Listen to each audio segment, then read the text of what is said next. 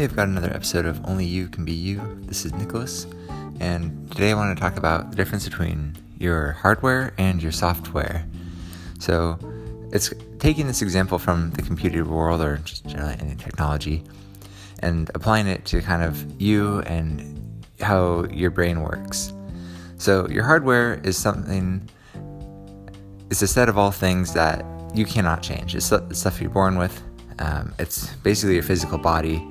And there's a lot of things that influences. Like it's relatively hard to change your height or your appearance or really any other number of things about you. But with your software, that's your ideas, attitudes, and beliefs. All the things that can make a huge difference in your life, but are easier to change. They're not at all permanent. The way like your physical body is, or like your measurable limits are. For instance, like IQ is something that it's really hard to change. It's kind of a hardware problem. The way that it'd be hard for like a weak power processing chip to suddenly be turned into a really high power processing chip.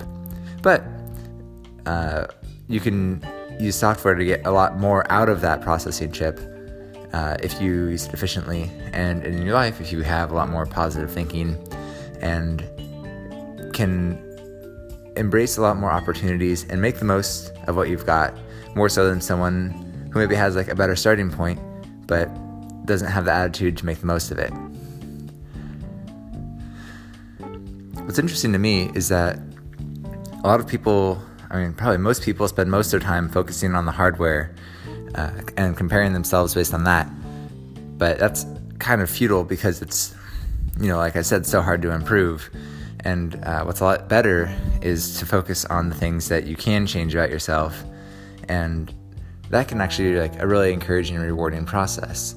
So if you get a little bit more optimistic, you might be more proactive.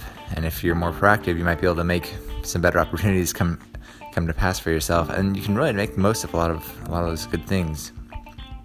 Conversely, if you're a pessimistic person who doesn't think that anything can be changed or improved, you're probably not going to see the opportunities to change and improve things, and you're probably going to attract people who don't see those opportunities either, because you're going to attract people like yourself, just generally whatever your attitude is.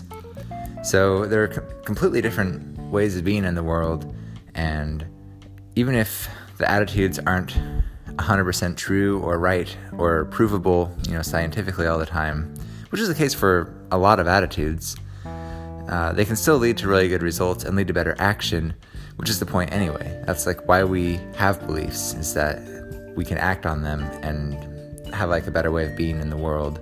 So instead of worrying about your hardware, your looks, what you've got right now, kind of what you're born with, think about upgrading your software a little bit. Pick maybe one or two things in your life where you really decide that, yeah, I can have a better attitude about that, and move forward from there. So this is Only You Can Be You. I'm Nicholas Peel. Thanks for listening.